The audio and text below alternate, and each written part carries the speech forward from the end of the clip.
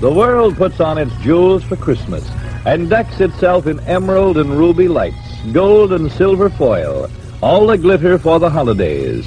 But it may surprise you to know that Christmas itself has a jewel that's peculiarly its own. A jewel red as holly berries or green as holly leaves, all depending on how you look at it.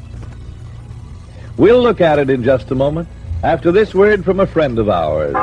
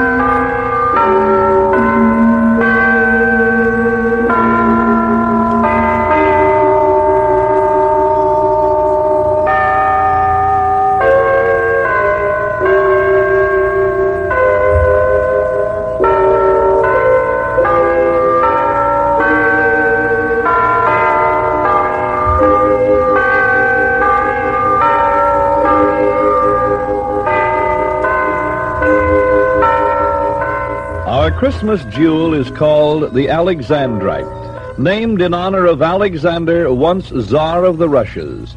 Alexander got his name tagged onto the gem for two reasons. First, because the earliest Alexandrites were discovered in or near Russia. And second, because red and green were the national colors of Tsarist Russia. But when a jewel combines the colors of red and green, it seems that Christmas would have a right to claim it too.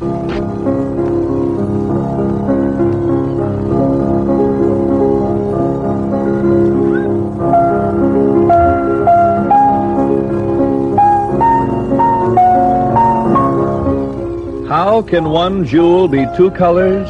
How can it glimmer with a clear green that mimics the emerald at one time and turn red as the ruby at another?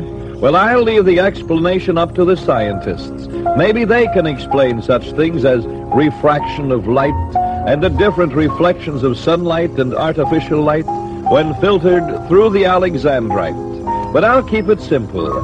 The Alexandrite lacks cool green by daylight, blood red in artificial light. There's a little tale about the Alexandrite as major clue in a mystery story. More fancy than fact, I am sure, I would guess.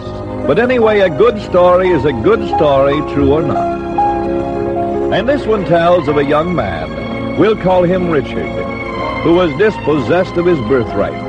A century or more ago, Richard was adventuring about the world. His father died quite suddenly. A severe shock to the absent son, for his father had been in robust health and good spirits a few months before. This shock was followed by another. Though Richard's father had talked often of the time when Richard would take over the family estate and business, his will left all he owned to his Richard's uncle. Richard, far away in Tsarist Russia, was convinced that something was wrong. He gave a lot of thought to his Uncle Earl, a man who was a strange mixture of unscrupulous instincts and odd superstitions. He was convinced, knowing his uncle well, that his uncle had murdered his father. But how to prove it? Months had passed since his father's death. Any possible clue was long gone, except, Richard told himself slowly, the evil knowledge in his uncle's brain. But how could he pry that knowledge loose? Richard thought he had a way, and so he went home for Christmas.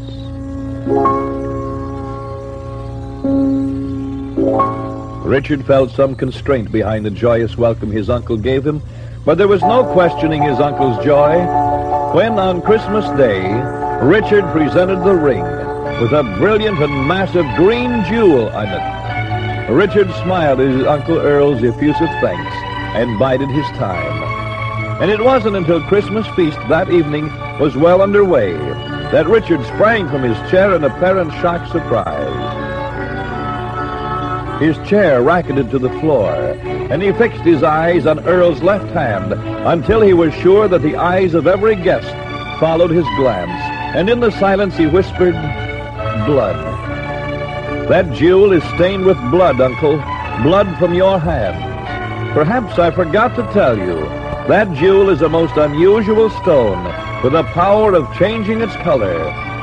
He paused and added with almost sinister slowness, "under the right conditions." Earl cowered back into his chair. His gaze transfixed the stone, as though he was powerless to move. Mercilessly, Richard repeated, "There's blood on your hands, Uncle. Whose blood? Whose?" Hysterically, Earl tried to tear the ring from his finger, but the tremors of his own emotion shook him so that he could not. Perhaps he thought it was welded to his hand with a bond of guilt that could not be broken by human powers. Defeated, he crumpled into his chair and confessed, "Your father's blood, Richard." So much for a Christmas mystery story about the Christmas jewel, the sometimes green, the sometimes red Alexandrite. Angels we have heard and high, sweetly singing o'er the plain, and the mountains in reply, echoing their joyful strain. Gloria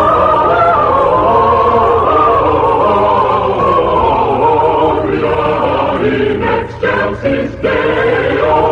Gloria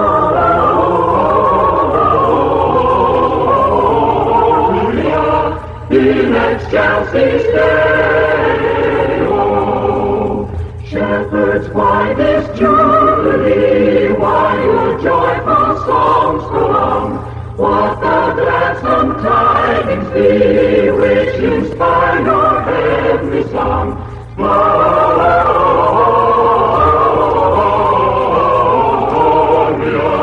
in excelsis Deo. Gloria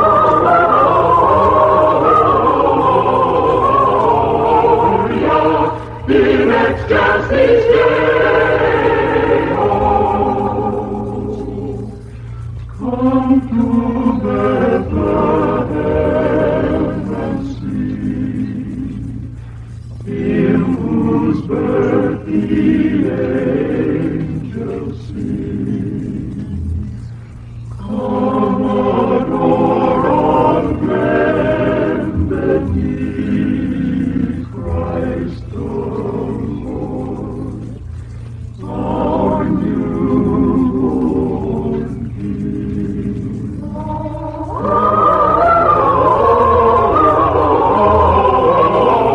Gloria in excelsis Deo. Gloria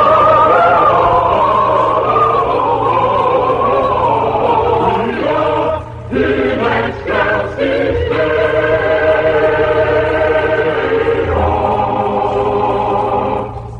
Well, that's the way the story of the Alexandrite goes. If you want to focus on the cheerful things of the season, just look in any time on this friend of ours.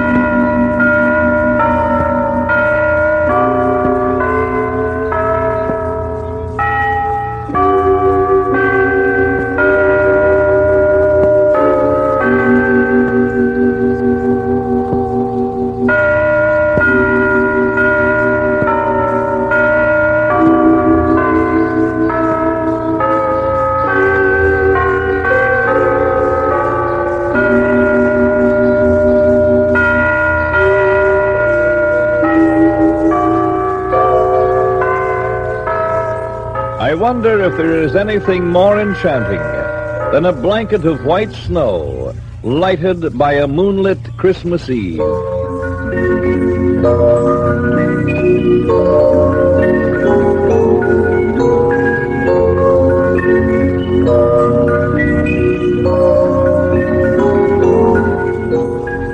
How strange this old familiar landscape seems, like somewhere seen in half-forgotten dreams. The light upon it, from the rising moons enchanted, see the sculptured snowdrifts now are changing into Arabia's golden dunes. There's muted music on the far-off wind, thrilling although the words are undefined, secret and thin. And the star is burning in the eastern sky. Be still and wait in silence. We may see the wise men going by.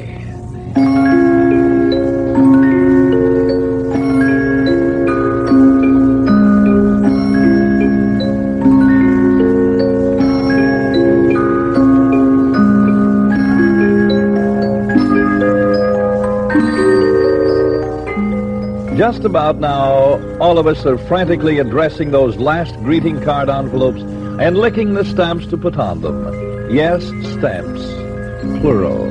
One to carry the mail and another to carry a wish for good health. That is a very real expression of the Yuletide's goodwill to men. I get a real lift out of the outside covering of every greeting card that gets dropped into our mailbox. On almost every corner, there's one of those gay little TB stamps. It seems to me that the custom seems to band together all of us in a united fight against the tragedy of disease. It bands us together in a united wish of goodwill to all TB victims, to present and future. This year, as the cards began coming in, I got a little curious about how this very touching and very practical Christmas custom began. Perhaps you'd like to know, too. Well, it began in Denmark. Surprised? I was. Way back in 1904, the first TB-fighting Christmas seals were designed by Einar Helbel of Denmark. The idea, as good ideas do, struck a spark of inspiration from many minds. It spread from country to country, including ours, until now over 40 countries around the world boast the disease-battling Christmas seal on their Christmas cards. And in some countries, the seals are even accepted as part of the postage, no less. So, salute to the Danes for valor in a great fight when the Christmas cards start flooding in. Just think of it. Every seal is another blow struck against disease, and the seals are used by literally millions of people around the world. In this cause, at least, united on behalf of goodwill to men.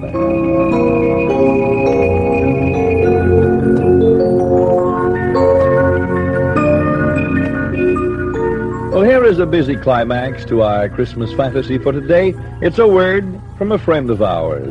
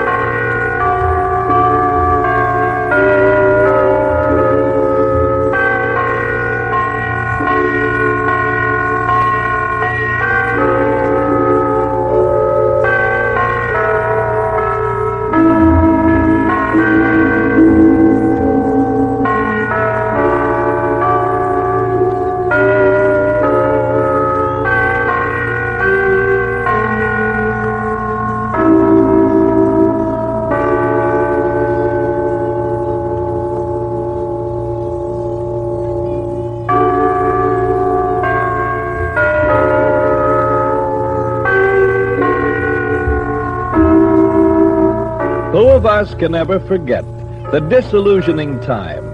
The time when you're 8 or 9 and some wise guy says mockingly, there ain't no Santa Claus.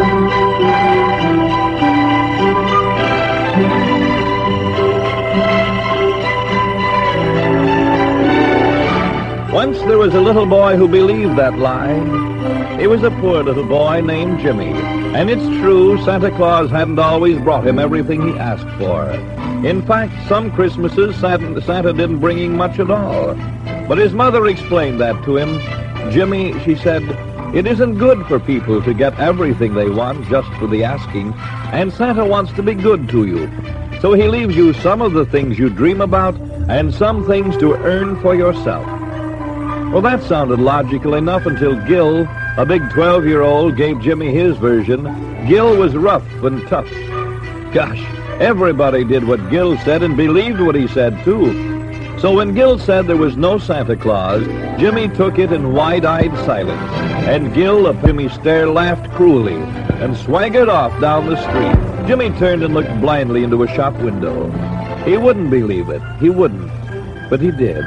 Inside the window, through the blur of tears, he could see his dream. Remembering what his mother had said, he had settled on just a small dream. Not that microscope, not the bicycle, just a small dream.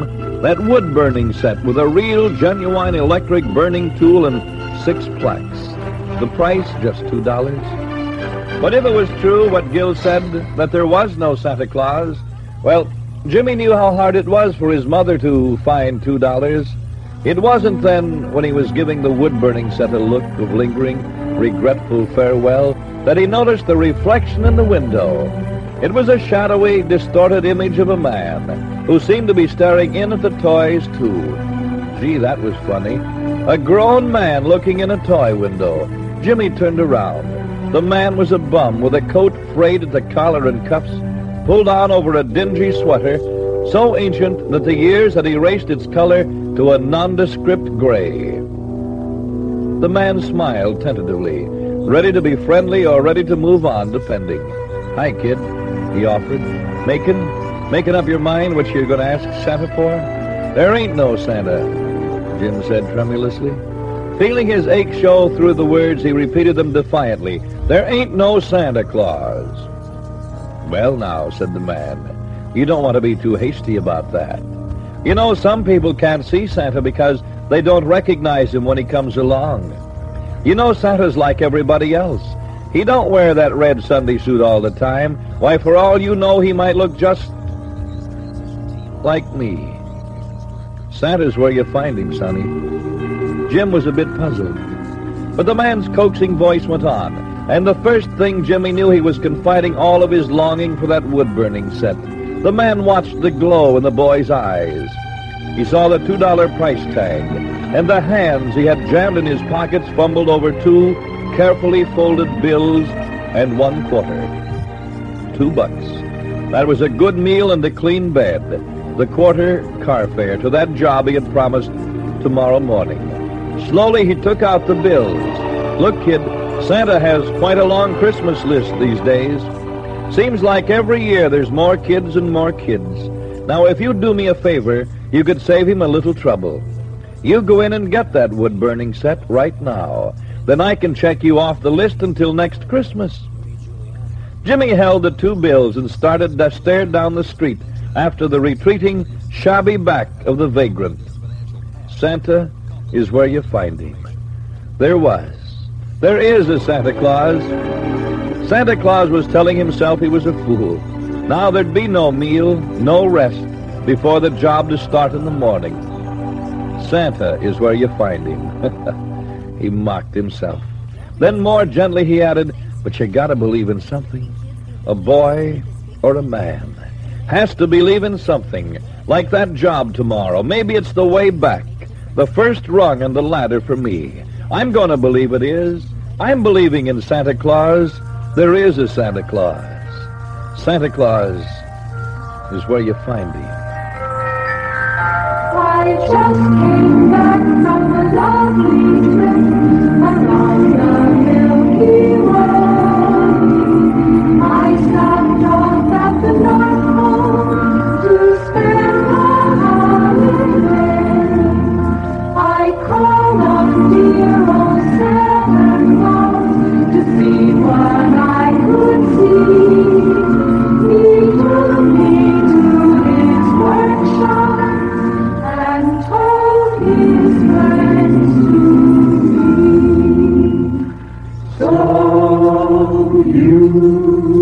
Better watch out, you better not cry, better not howl, I'm telling you why. Santa Claus is coming to town. He's making a list, he's checking it twice, gonna find out who's naughty and nice. Santa Claus is coming to town. He sees you when you're sleeping, he knows when you're away. He knows if you've been bad or good, so be good for goodness sake. Oh, you better watch out, you better not cry, better not pout, I'm telling you why. Santa Claus is coming to town. With little tin horns and little toy drums, Rudy Toots and Rummy Tum Tums. Santa Claus is coming to town. and curly-head dolls that toddle and coo. Elephants, boats, and kitty cars, too. Santa Claus is coming to town. He sees you when you're sleeping, he knows when you're away. He knows if you've been bad or good, so be good for goodness sake. Oh, you better watch out, you better not cry, better not pout, I'm telling you why. Santa Claus is coming to town. You better watch out. You better watch out. Santa Claus is coming to town.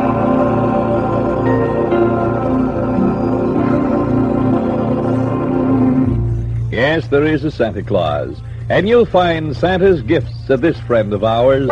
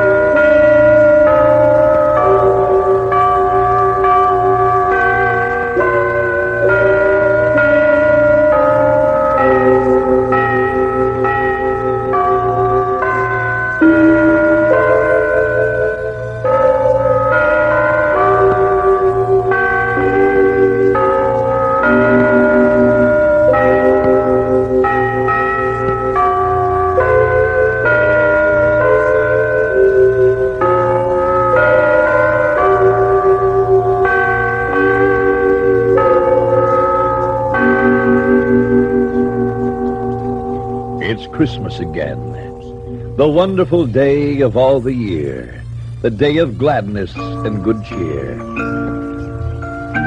Heap high the logs on the Christmas fires, hang the holly in the mistletoe bough, light the Christmas candles now. In their gentle glow again we know the joy of life at its highest living, the joy of loving and giving, and the world forgets its sorrow and pain, and remembers a child, and a wondrous star, and wise men who traveled far, to find what their wisdom had ever taught, the one long sought, the joy newborn, lift a carol and breathe a prayer, that he come once more, with peace and joy, and goodwill to men. It's Christmas again.